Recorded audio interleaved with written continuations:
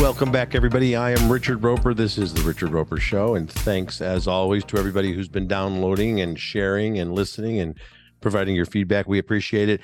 We're going to talk about a couple of different things. We're going to get into the wide world of sports, and most specifically the Super Bowl, and one other crazy sports story I want to talk about. And then a little bit later in the podcast, yours truly, I find myself at the center of an Oscar controversy that is making worldwide headlines.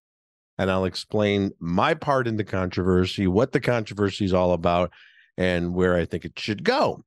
All of that. But first, here's your reminder. The Richard Roper Show is brought to you by AmericanEagle.com Studios. The digital landscape is changing rapidly, and to compete in today's online business environment, you need an experienced partner.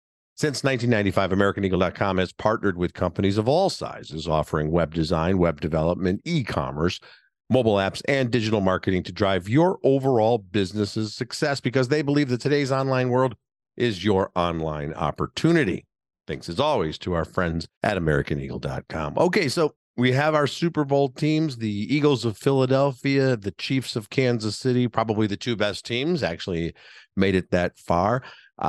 History has been made and will be made. Patrick Mahomes and Jalen Hurts, it's the first time two black quarterbacks will be starting in the Super Bowl. Two great QBs who have helped change the game with their style of play, and they both know how to improvise. They both have cannon arms when they need. Great leaders. They can do it all. And in both cases, of course, some doubts about whether or not they would be great pro quarterbacks when they came out of their respective colleges. They're both great in college, but as we know, I'm here in Chicago, folks. We still lament the moment the Bears traded up. That's right, traded up to get Mitch Trubisky and ignored Patrick Mahomes, who fell another 8 or 9 places in the draft. That was a good move.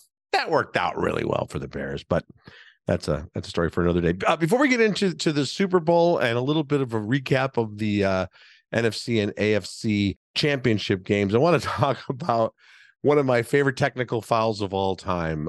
You guys could look this up for the video on this at your leisure, but this was last week. Great game between the Los Angeles Lakers and the Boston Celtics. It was in Boston. A lot of people think Boston might be the best team in the NBA right now.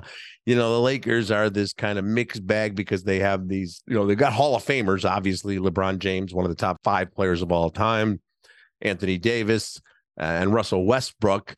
Rarely are all 3 of them on the court at the same time because of injuries and other factors, but there's clearly a lot of veteran talent there, and then a mix of youngsters. They're kind of a on the bubble playoff team, but the Lakers and Celtics, one of the great rivalries in all of sports, going all the way back to the 50s and 60s and 70s.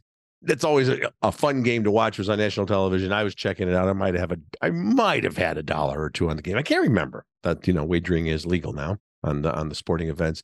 So the end of the game, it's tied. LeBron James having an amazing game. This guy, 20 years into his career, is a first-team NBA All-Star, and it's not because of his name and legacy, because of the way he's playing this year.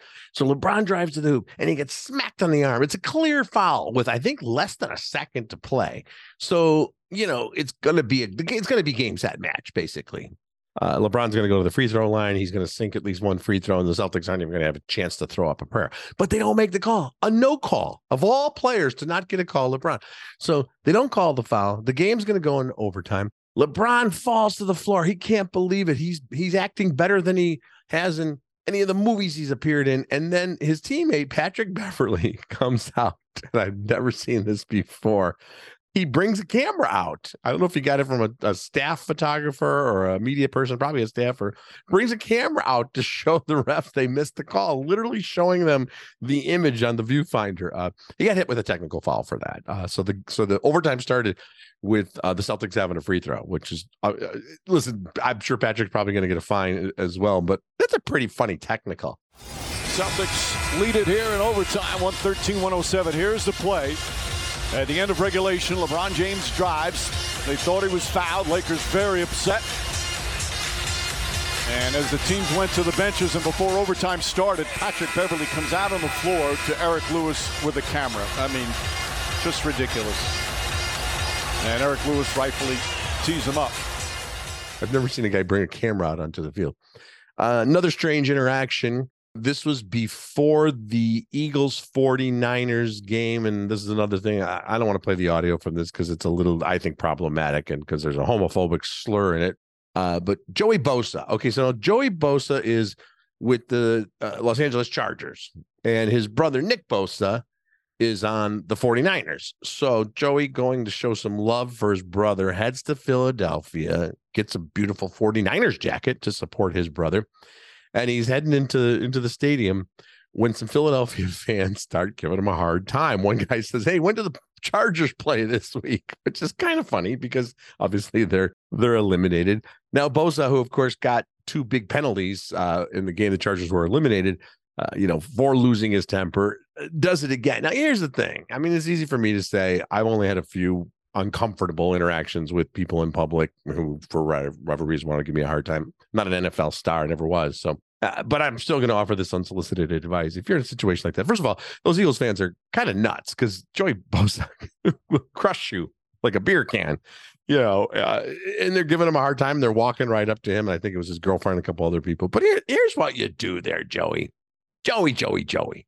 Here's what you do. When they start giving you shit, you go, "Hey, what's up, guys? Yeah, man, sucks we're out of it, but, going to be a good game today." Just give them a little fist bump. You know what happens almost 99% of the time with heckling fans? If you're nice to them, if you interact with them, like, "Oh, he's a pretty cool guy after all." That's all you got to do. Now, if you did that and they continue to give him shit, then you just turn away and enter the stadium and leave him behind. But instead, he fed the trolls. He made this remark about the one guy, "Are you a Snapchatting blah, blah, blah, homophobic slur?" And then he goes into the classic thing that you never want to do when someone says, what's it like getting fined? And he's like, "They're good because I can afford them because I'm bleeping rich, you bleaking broke bitch." He's yelling at the fan. It's like, it's exactly what they want. So come on, Joey. Do better next time. And I don't get fans heckling people. I never did. I believe if you go to a sporting event, yeah, you want to boo, that's fine. I never understood the heckling thing, whether you're in a comedy club or at a sporting event. To me, it's always just kind of pathetic cry for attention. And I know it's hard sometimes to ignore the hecklers, but when you engage with them, you're giving these losers exactly what they want. Okay, let's talk about a couple other things related to the championship games and the upcoming Super Bowl. There was this to me is more amusing. Let's take a listen to Travis Kelce. This is the post-game interview with Travis Kelce after the Chiefs had defeated the Cincinnati Bengals to go on to the Super Bowl. And here's what Travis Kelce had to say. I appreciate you. How about this beautiful trophy? Huh? Hey, I got some wise words for that Cincinnati mayor. Know your role and shut your mouth, you jabroni. You gotta fight for your right to party. So a couple of things there, responding to the fact that, some of the Bengals were calling Kansas City's home field Burrowhead Stadium because Joe Burrow and the Bengals had won the last few meetings between the two teams. And then the mayor of Cincinnati, which, I know he's trying to be hip and cool and with it, had posted a video last week in which he called for a DNA test to confirm whether or not Joe Burrow is Patrick Mahomes' father. First of all, that "who's your daddy" thing was always kind of stupid and lame and offensive. And now it's just old and tired. But also, you're the mayor of Cincinnati. You got other problems and things to deal with. Do the typical mayoral bet where you bet your foods and homegrown products against the other mayor's homegrown products, and then you switch. You get the beer and you get the cheesesteaks and all that shit. They've been doing that forever. The Bulls used to do that. Chicago mayor would, make a bet against the mayor of Phoenix or whatever. Those are fun, all in good fun. But to his credit, the mayor then said, "You know what, you got me. Basically, I should have kept my mouth shut. Congratulations on a good win, and I'm going to always be a Bengals fan." And the jabroni thing, by the way, a lot of people are saying, "Oh, that's because The Rock says jabroni," or did say it, I guess, in the wrestling world. But it actually goes all the way back to the Iron Sheik. Wrestling fans will know this. He was the one that popularized that term, jabroni, which just makes, which basically is the kind of term you use to describe, I guess, either Joey Bosa or the fans who heckled him, or both. A couple other things I wanted to get through, because you're going to hear this in the next couple of weeks. And, for those of you who followed me, and thank you for that, for a long time, might recall I've written a couple of books on conspiracy theories and urban legends and, tall tales. And one such tall tale has it that the Super Bowl was named the Super Bowl by Lamar Hunt, the Hunt family, the Kansas City Chiefs. Lamar Hunt, the owner of the Kansas City Chiefs. This would have been back in the mid 60s, guys. He noticed that his kids were playing with a toy called the Super Ball, which, by the way, you can still get if you look it up like on Amazon. The Whammo, the Super Ball. If you're of a certain age, you might remember this. Super Ball was this really tightly compressed thing. It was incredible, actually. It was really cool because it was first of all, I'm surprised we didn't kill each other with it. But if you bounced it, it would bounce like 10 times higher than a regular ball. And if you wanted to play baseball with it, you'd play for exactly one pitch because someone would hit it, and then it would end up in somebody's backyard. You'd never find it. I remember they had a commercial years ago. They literally dropped a Super Bowl out of a helicopter to see how high it would bounce. So the urban legend is that's how the Super Bowl got its name, because he saw Lamar Hunt saw his daughter Sharon and his son Lamar Jr. playing with the Super Ball, and he somehow thought of Super Bowl. But the timeline doesn't really work for that. They have been calling it the Super Bowl in the press. The first couple of years, they just called it the championship game, the AFL, NFL championship game. But the press had been calling it the Super Duper Bowl or the Super Game for years before this supposed anecdote of Lamar Hunt's actually transpired. But I kind of like the idea. It's harmless, named after the Super Bowl. And if you get a chance, I think you can get a Super Bowl for less than $10. They're pretty amazing. But all I remember is I had 2 or 3 Super Bowls at different times when I was a kid. And as I mentioned, you just never hung on to them for very long because they would bounce so far, you just lose it. That's the deal with the Super Bowl. I want to talk too. I'm going to look this up as we speak, guys. I want to talk a little bit about what transpired in that championship game between the Niners and the Chiefs, because it was really unfortunate that the 49ers essentially were left without a quarterback. We know that Garoppolo's out, that they were down to their third string quarterback. It was kind of a great Cinderella story with Brock Purdy, Mr. Irrelevant. That also cracks me up when they talk about the last pick in the NFL draft being Mr. Irrelevant, because there are tons of free agents who don't get drafted at all, who aren't even considered relevant enough to be drafted. And they still end up playing in the NFL. Just because you're not drafted doesn't mean you're not going to play. The NFL draft now, I think, is 7 rounds. It used to be like twice as much as that. So now there's a lot of opportunities for free agents. But in any case, the last guy drafted, it makes for a great story. And he comes out and leads the Niners on this fantastic win streak and all the way to the NFC Championship game. But then he gets hurt, and they had to bring in Joshua Javon Johnson. If you tell me that you knew Joshua Johnson was the backup quarterback for the 49ers, then you must be a member of the 49ers staff, because I don't think even the announcers knew who was there. Joshua Johnson knew because he was there in uniform, but he probably was as surprised as anybody that he'd go in and play. Now, the resume is actually, it's kind of an amazing story. He's actually played for more teams than any player in the history of the NFL. He's been a member of 14 different teams. He's 36 years old. He's out of San Diego, where he went to college, and he has played for everyone. He also played in the United Football League, the Alliance of American Football, and the XFL. He probably had a fantasy football team in there at some point as well. So this guy who came into the game, he was with the Buccaneers, then the 49ers, then the Sacramento Mountain Lions of the UFL. We all remember that year. 2012. They played in 2 games, and then the league folded.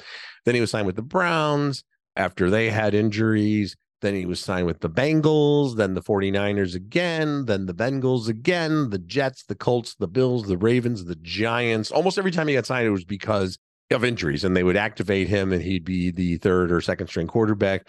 He was on the Texans for a while after Taylor Heineke was hurt. Signed with the Raiders in 2018. Then he played for the San Diego Fleet, ladies and gentlemen. The Fleet, probably so named because, of course, San Diego has the base there, the military base. So that's a kind of a cool recognition of that. The San Diego Fleet of the Alliance of American Football. Who knew? Then with the Redskins, the Lions, then went to the Los Angeles Wildcats of the XFL as part of the 2020 XFL supplemental draft. I think we all remember where we were when that took place. Then to the 49ers practice squad, then to the Jets, back to the Ravens, the Broncos. And this was his 4th time with the San Francisco 49ers. He goes out there, lots of delay of game penalties. Had a couple of nice plays. He's a veteran. He's played he's played for a lot of teams, not in a ton of games, but he definitely has experience. And then the poor guy gets injured. So he's out. He can't return. The 49ers brought back Brock Purdy, but it was immediately obvious he literally could not throw the ball because of his injury to his wrist or arm or forearm, whatever it was. He couldn't throw the ball. A couple of little dump off passes, but he just was handing the ball off, and they're down by 2 or 3 touchdowns. The game was over for sure. And they tried to put Christian McCaffrey in kind of a shotgun and do some trick plays, but it was a nightmare. And I mentioned all this because I wonder if the NFL should have an emergency quarterback rule. Now you're asking me, what is an emergency quarterback rule? I'm glad you asked. I got this idea because the NHL, I'm sure hardcore hockey fans know this, they have what they call the emergency goalie rule. And here's how it works. An emergency backup goaltender steps in when a team does not have 2 healthy goaltenders by way of injury, illness, or suspension, and a replacement for the minors cannot reasonably report to the team in time for a game. In other words, if it happens in game or right before the game, they can't bring somebody up from the minors. You can literally pull somebody. It's not actually from the stands. They usually have somebody. It's a local high school coach, or it's a guy on the team's in the team's executive office who used to play, but you can actually have an emergency goaltender. They had this happen a couple of years ago in the NHL where you just take a guy and you're going, hey, you're going to be the goaltender for the day. And it doesn't count against the roster limit. It's there just in case there's just nobody to 10 goal and the game is about to start. I just wonder if the NFL, there's so many injuries, unfortunately, not only, the injuries to the quarterbacks, but receivers, a lot of skill position players, key defenders. I mean, that's just the nature of the game. It's not going to change. We know that. But I wonder if there should be some sort of emergency quarterback rule that the 49ers could have had somebody ready to be suited up literally in the stadium so that when we got to the second half, they had no quarterbacks, folks. They really didn't have a quarterback. They had 2 guys who were injured and probably shouldn't have been out there. And then after that, they were going to start just doing shotgun snaps to a running back. That's all they had left. I guarantee you there was some talk in the locker room. Hey, has anybody ever played quarterback? Because they do that sometimes when a kicker gets hurt. You'll see somebody who kicked in high school and college who's now a fullback or a defensive lineman, and they're pressed into emergency duty. But it was a shame for a lot of reasons. First and foremost, because of the health of the guys who were injured, but also the game was done. It took away any competitiveness. And I don't know. I think the emergency quarterback, they could have had Colin Kaepernick. Come on, man. That would have been amazing. Anybody who was played before, who was not a member of the roster, but would have been available for duty. Let's not forget Patrick Mahomes was also, playing injured, although they have a capable backup who was ready to go. But I just think for the integrity of the game, think about it, the emergency backup quarterback. All right. Tell you what, let's hear from Ro Khan about Portillo's. When we come back, an Oscar controversy that I launched without even knowing it.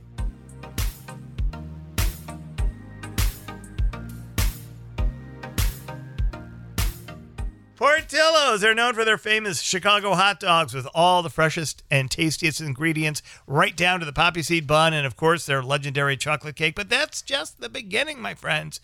The menu has mouth-watering varieties of favorites, from a charbroiled burger to an Italian beef to a cheese fry to a chopped salad and the chocolate cake. Oh, man. Oh, yeah.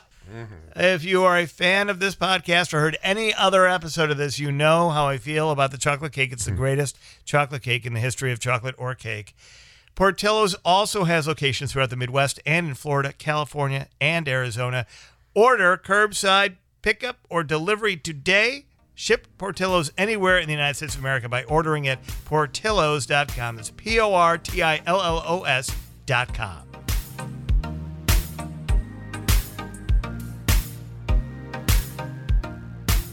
Okay, so as you recall, last week's podcast, we talked about the Academy Award nominations, and I mentioned how it was such a pleasant but huge surprise that Andrea Riseborough was nominated for Best Actress for the independent drama To Leslie, which I had in my top 10 movies of the year, and considered Andrea Riseborough's performance as a woman who wins the lottery, blows the winnings, is dealing with hardcore addictions, estranged from her son. It was one of the best portrayals of alcoholism I've seen ever in a movie, going all the way back to Days of Wine and Roses and Leaving Las Vegas, and great portrayals by the likes of Nicolas Cage.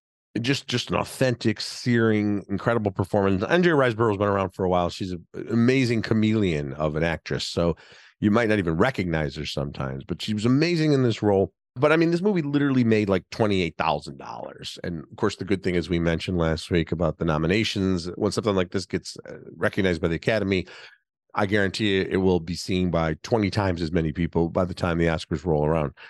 But the nomination was such a surprise to people who expected either Viola Davis or Danielle Deadwyler, a number of other candidates. It's interesting that everybody's decided that Andrea Riseborough has taken the 5th slot. We don't know that.